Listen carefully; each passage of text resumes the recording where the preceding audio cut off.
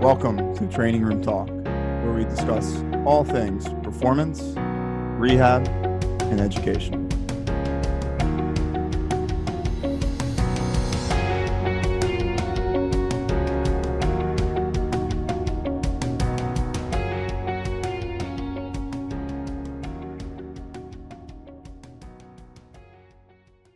I was benching like 2 or 3 times a week, getting ready for a con. Like, every day, I benched every day. It ends with Y. But I thought I was never gonna bench again. How great was that caption, by the way? It was great. It was good. So direct. So, guys, we're just cutting in on the conversation of Nick talking about how he was addicted to foam rolling. So, welcome to Training Room Talk for this edition. Basically, today, with that nice intro, we're going to discuss foam rolling, how we utilize it, when to utilize it, and if it really works. So, Nick, continue with that conversation about how you were addicted once, and you thought you were never going to bench again, but foam rolling was your savior. First step is being aware. I was maybe my sophomore or junior year of college, and I was doing a lot of benching, as in like 3 times a week. Incline, flat, dumbbell, you name it. And like every college student. I love it. And Rob is still doing that same program today. I actually gave it to him. Why would you ever lift legs? Right. But now, so I found myself in a serious rut. Could not lift my shoulder up above shoulder height. I was in a lot of pain, and I had gone actually to the chiropractor. I had gotten a massage, all with no elimination of my pain, and I came across this crazy guy named Kelly Starrett on YouTube, and I found out how to use a foam roller. And, over the course of a few weeks, I started to kind of see some improvements in my range of motion. My pain had decreased, although that was probably due to not benching during that time. And so fast forward a few years, and I was out of pain, and, I was back to doing all the things that I was once able to do with a little smarter programming. And I was still using the foam roller 15 to 20 minutes a day. And this is obviously not just foam rolling, but including self-myofascial work with lacrosse balls and, really following all of the MWOD principles. I'd gone to Kelly Starrett's course. I had incorporated it into the gym I was at, teaching other people those methods. And, in that process, I became addicted to foam rolling, soft tissue work, banded distractions, and not really looking at the other side of active control. So I would say, fast forward to today, and while I do incorporate some of that work into my own training and into some prescription in physical therapy, I do not prescribe it or use it for the same reasons. So before we got on, Ray, you were talking about some studies. Do you have those up? Some studies about how foam rolling was beneficial for certain performance measures? I did come across it. There's a ton of studies out there, first of all. There's ones that support it, and then there's ones that, discredit it as much. But this specific one did look at group of men, 2 groups. One group obviously was controlled, didn't foam roll. The other group did throughout the entire bilateral lower quarter. And they were tested before and after with back squat, broad jump, T-test, and a 30-meter sprint. And the group that foam rolled performed much more favorably in terms of the outcomes when they were retested 2, 3, and 4 days following the initial squat protocol and the initial baseline testing. So, I think there's good stuff to be had by foam rolling. I don't really see any harm in it. That's just kind of my thoughts on it. Of course, I think anything in life you can overdo, right? So to a certain degree, moderation, but I'm definitely an advocate for foam rolling. So I think you're looking into foam rolling. What's the goal of foam rolling? What are you trying to achieve? What are you trying to change? I think most of us can agree that we're not changing like soft tissue matrix. Like we're not increasing length of sarcomeres. We're not, breaking down scar tissue, right? For most of the time, really foam rolling is just creating a neurological change in the tissue, which maybe makes it more pliable and increases range of motion. But to me, it's like a proprioceptive pressure into the tissue to say, hey, calm down, this threat's reduced, let your body into a new range of motion. So applying it to like a performance setting, Rob, when do you usually prescribe it? Are there certain instances where you don't prescribe it? How do you typically apply it to your programs and your athletes? Yeah, I think that's a great question, John, because as strength coaches, we really can't do any manual massage. And a lot of coaches kind of default to that for everything. And that's where I think a lot of coaches and strength coaches can kind of get in trouble with that. So I think just starting with the statement of like the foam roller isn't going to fix your problem, I think is kind of an important statement to say. If it hasn't been fixed, it's not going to fix it. So I definitely think that's an important statement that I believe in. But the other side of the coin, I use foam rolling. I think it's good to, and kind of how I implement it. I agree with what everyone's been saying so far. So just how I implement it is just prior to a training session. If someone comes in, they just drove 40 minutes, hop on the foam roller for a couple minutes. Don't spend 15 minutes doing foam rolling. At the same time, don't spend 10 seconds. So happy medium, foam roll what you need to foam roll. I'll generally show you some common spots that I like to use, but if you don't want to foam roll your quad today, it's okay. So I think for depending on the population you're seeing, with all the throwers that I'm seeing, we're doing maybe a more targeted kind of upper body soft tissue massage with a lax ball, with a stick roll of the elbow or the tricep. So I do think I would say I use that a little bit more than maybe like a lower body foam roll, just from the population that I'm seeing. But other than just like a pre-workout foam roll, I might use it if someone's like, oh, my legs are toasted, I can't walk. Okay, like let's get some active movement of that lower body on a foam roll. Yeah. Other than that, I'm very cautious when someone's like, like my shoulder hurts right here in the front. Like the first thing I don't do is say, go stick a lax ball in your pec. Right. Sometimes that might be warranted, but strength coaches, we don't know the answer to that question. So that's why I have three great physical therapists here that I can take a look at whatever's going on. So I think Nick made a good point earlier. Like I think I definitely was in that point as well, where it was like, oh my God, if I don't foam roll, I'm going to crumble. Right. I think we were all there at some point. I was definitely there, and now I'm kind of just in the point where, hey, if you want to foam roll, great. If not, like it's okay. But I'll show you. I'm going to give you the resources and tools necessary to be successful in the performance setting. And if you want to use those resources, great. If not, then that's your decision not to. So that's kind of where I'm at, John, with foam rolling.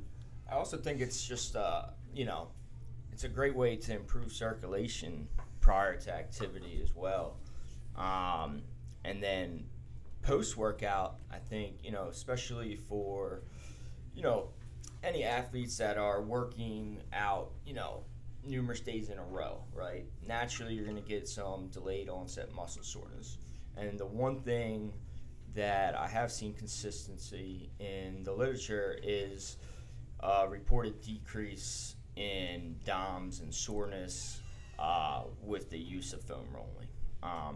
So I don't know if it is going to drastically improve performance, but I do think it can kind of mitigate some of the negative effects that occur, with hard training sessions and consecutive training sessions.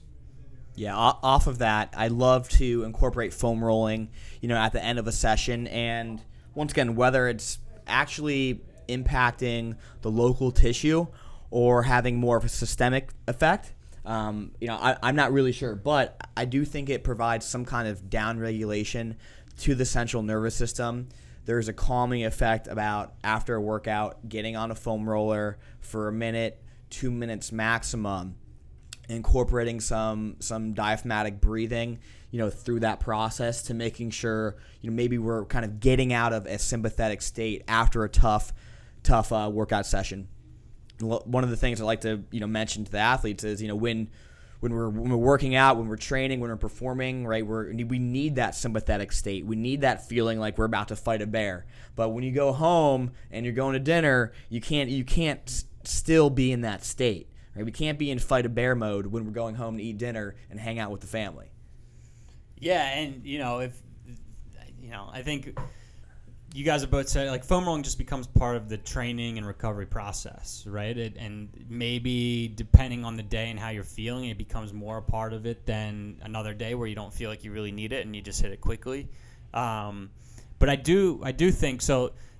Taking from foam rolling, like your basic foam roller that doesn't have the grid on it and the rumble roller stuff, I think then you're starting to drive like maybe tissue lesions and tissue injury, and you're ramping people or keeping people in a sympathetic state when you're starting to get into more intense forms of this is my opinion, but more intense forms of the myofascial release when you get sweating. Yeah, exactly. And I think there's this misconception out there, like the more it hurts, the better it, the more good it's doing. And I don't think that's the case at all. We certainly in the clinic haven't seen a difference for the most part of if I lightly, provide this area with soft tissue work versus if I crush it with an elbow. Right. Like I don't think we've seen, or I know, at least I haven't in my clinical practice, seen different outcomes with either. One bruises a patient and hurts them, which may ultimately make them feel better because I increased their pain threshold for the 5 minutes that I was crushing them with an elbow. And the other one is light and calming. But clinical outcomes, in my point of view or my experience, haven't changed based off the intensity. So I think you can often, and there are times definitely I like to get a softball or lacrosse ball into my hip because it needs to get a little bit deeper to hit the structure. Yeah. But moving from just a general foam roll to crushing and causing bruising and tissue trauma may not necessarily be the best thing. Because then you might be creating tissue change, but it might not be creating the change that you want. I agree with that.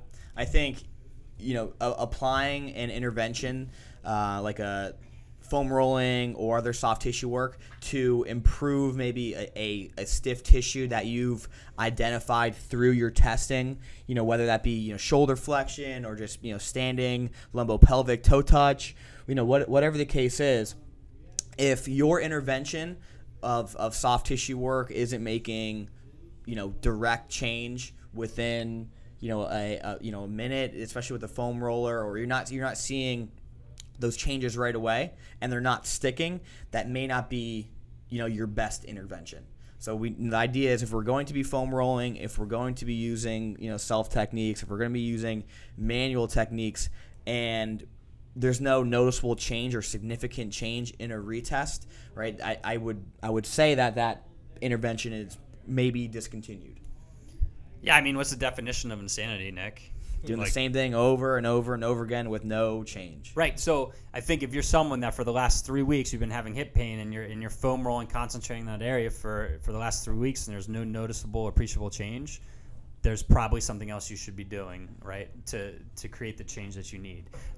Because like any soft tissue technique, foam roller might help you feel good, but it's not necessarily changing a movement pattern. So, our opinion is always following up some type of soft tissue technique with something that helps you move better, puts you in better positions so that you don't continually run into, my left side low back's always lit up. Yeah. So how are you moving? Like, foam roller might help you feel better for the workout, but then it comes back. What are you doing to make that appreciable and permanent change? Yeah, and just to reiterate, I mean, I think, I'll compare it to, joint mobilizations, because that's one thing that literature is pretty clear on. Joint mobilizations certainly effective, but they are definitely short-term. So a lot of times, the way I use them is I'll use the joint mobilizations early on in the treatment session to then allow, to provide the patient with maybe, a little bit more, mobility to strengthen or stabilize through the remainder of the session. And I kind of, think about foam rolling in the same sense. Maybe, certainly it does have its post-workout advantages, but using it early on just to maybe, prep the system a little bit better to provide a more optimal workout or, rehab session. Yeah. Even the process of foam rolling, right? So if you think about the first, minute that you're in the gym, actually the process of foam rolling, you're moving around, people always say, like, you're getting blood to the area. Well, you're actually moving around, right? It's kind of to be able to get in that low plank position to roll a quad out, it takes some effort. So I think one of the benefits is also, you are actually incorporating some active movement when you are foam rolling. It's not necessarily the foam roller, but it's you getting in these positions. Yeah, and I think in the gym it becomes your social time too, right? Well, it's definitely. I don't know. The way I look at it, especially, as a coach, is we have 1 hour out of our day for you to get your workout in. If you're doing a class, I want that time to be utilized, right? And I want it to be utilized efficiently. And sometimes I'm not sure if the foam rolling for 5 minutes in the beginning of a class is the best way to utilize that time.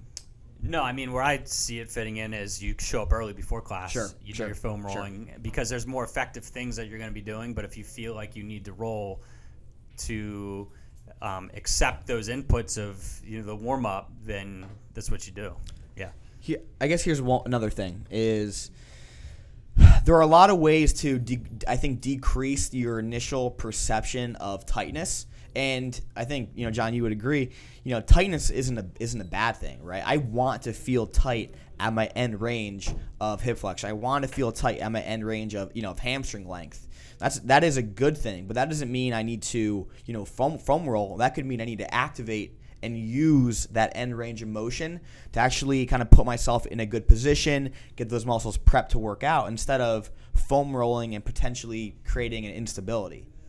Yeah, so I think foam roll in that sense, it decreases the soft tissue tone to allow you to find the positions better, and then you're getting strong and stable in those positions, right? So it's decreasing this, maybe unconscious or unconscious threat response or a positional elongation, for instance, of a hamstring that creates this tension. And if you can foam roll a hamstring to kind of let it calm down the tension of always being lengthened, then that helps you accept the exercise input in a better position and then ultimately reducing risk of injury. So foam rolling definitely has its place in warm-ups. And then, maybe just at the end with the decrease in DOMs, like then you're just helping calm things down. You're helping blood flow stay through. You're calming down because you're gradually going from a high-intensity training session through this like moderate intensity, maybe foam roll because you're in this plank position, and then you're gently calming down to a resting heart rate and ready to go about your day. Right. Yeah. I mean, so it sounds like, to summarize today's conversation, foam rolling has its place, but I think as a coach or PT, we should be transparent with what we're actually doing. I think, there's the body of literature is growing that is showing that we're not actually breaking down, scar tissue or adhesions, but rather we're maybe having a global effect, on our system, allowing for neurological changes to achieve desired positions, prior or after working out. Yeah, so use it when you feel like you need it, but don't become reliant on it. I think it's as simple as that, John. Yep. Thanks again, guys. Until next time.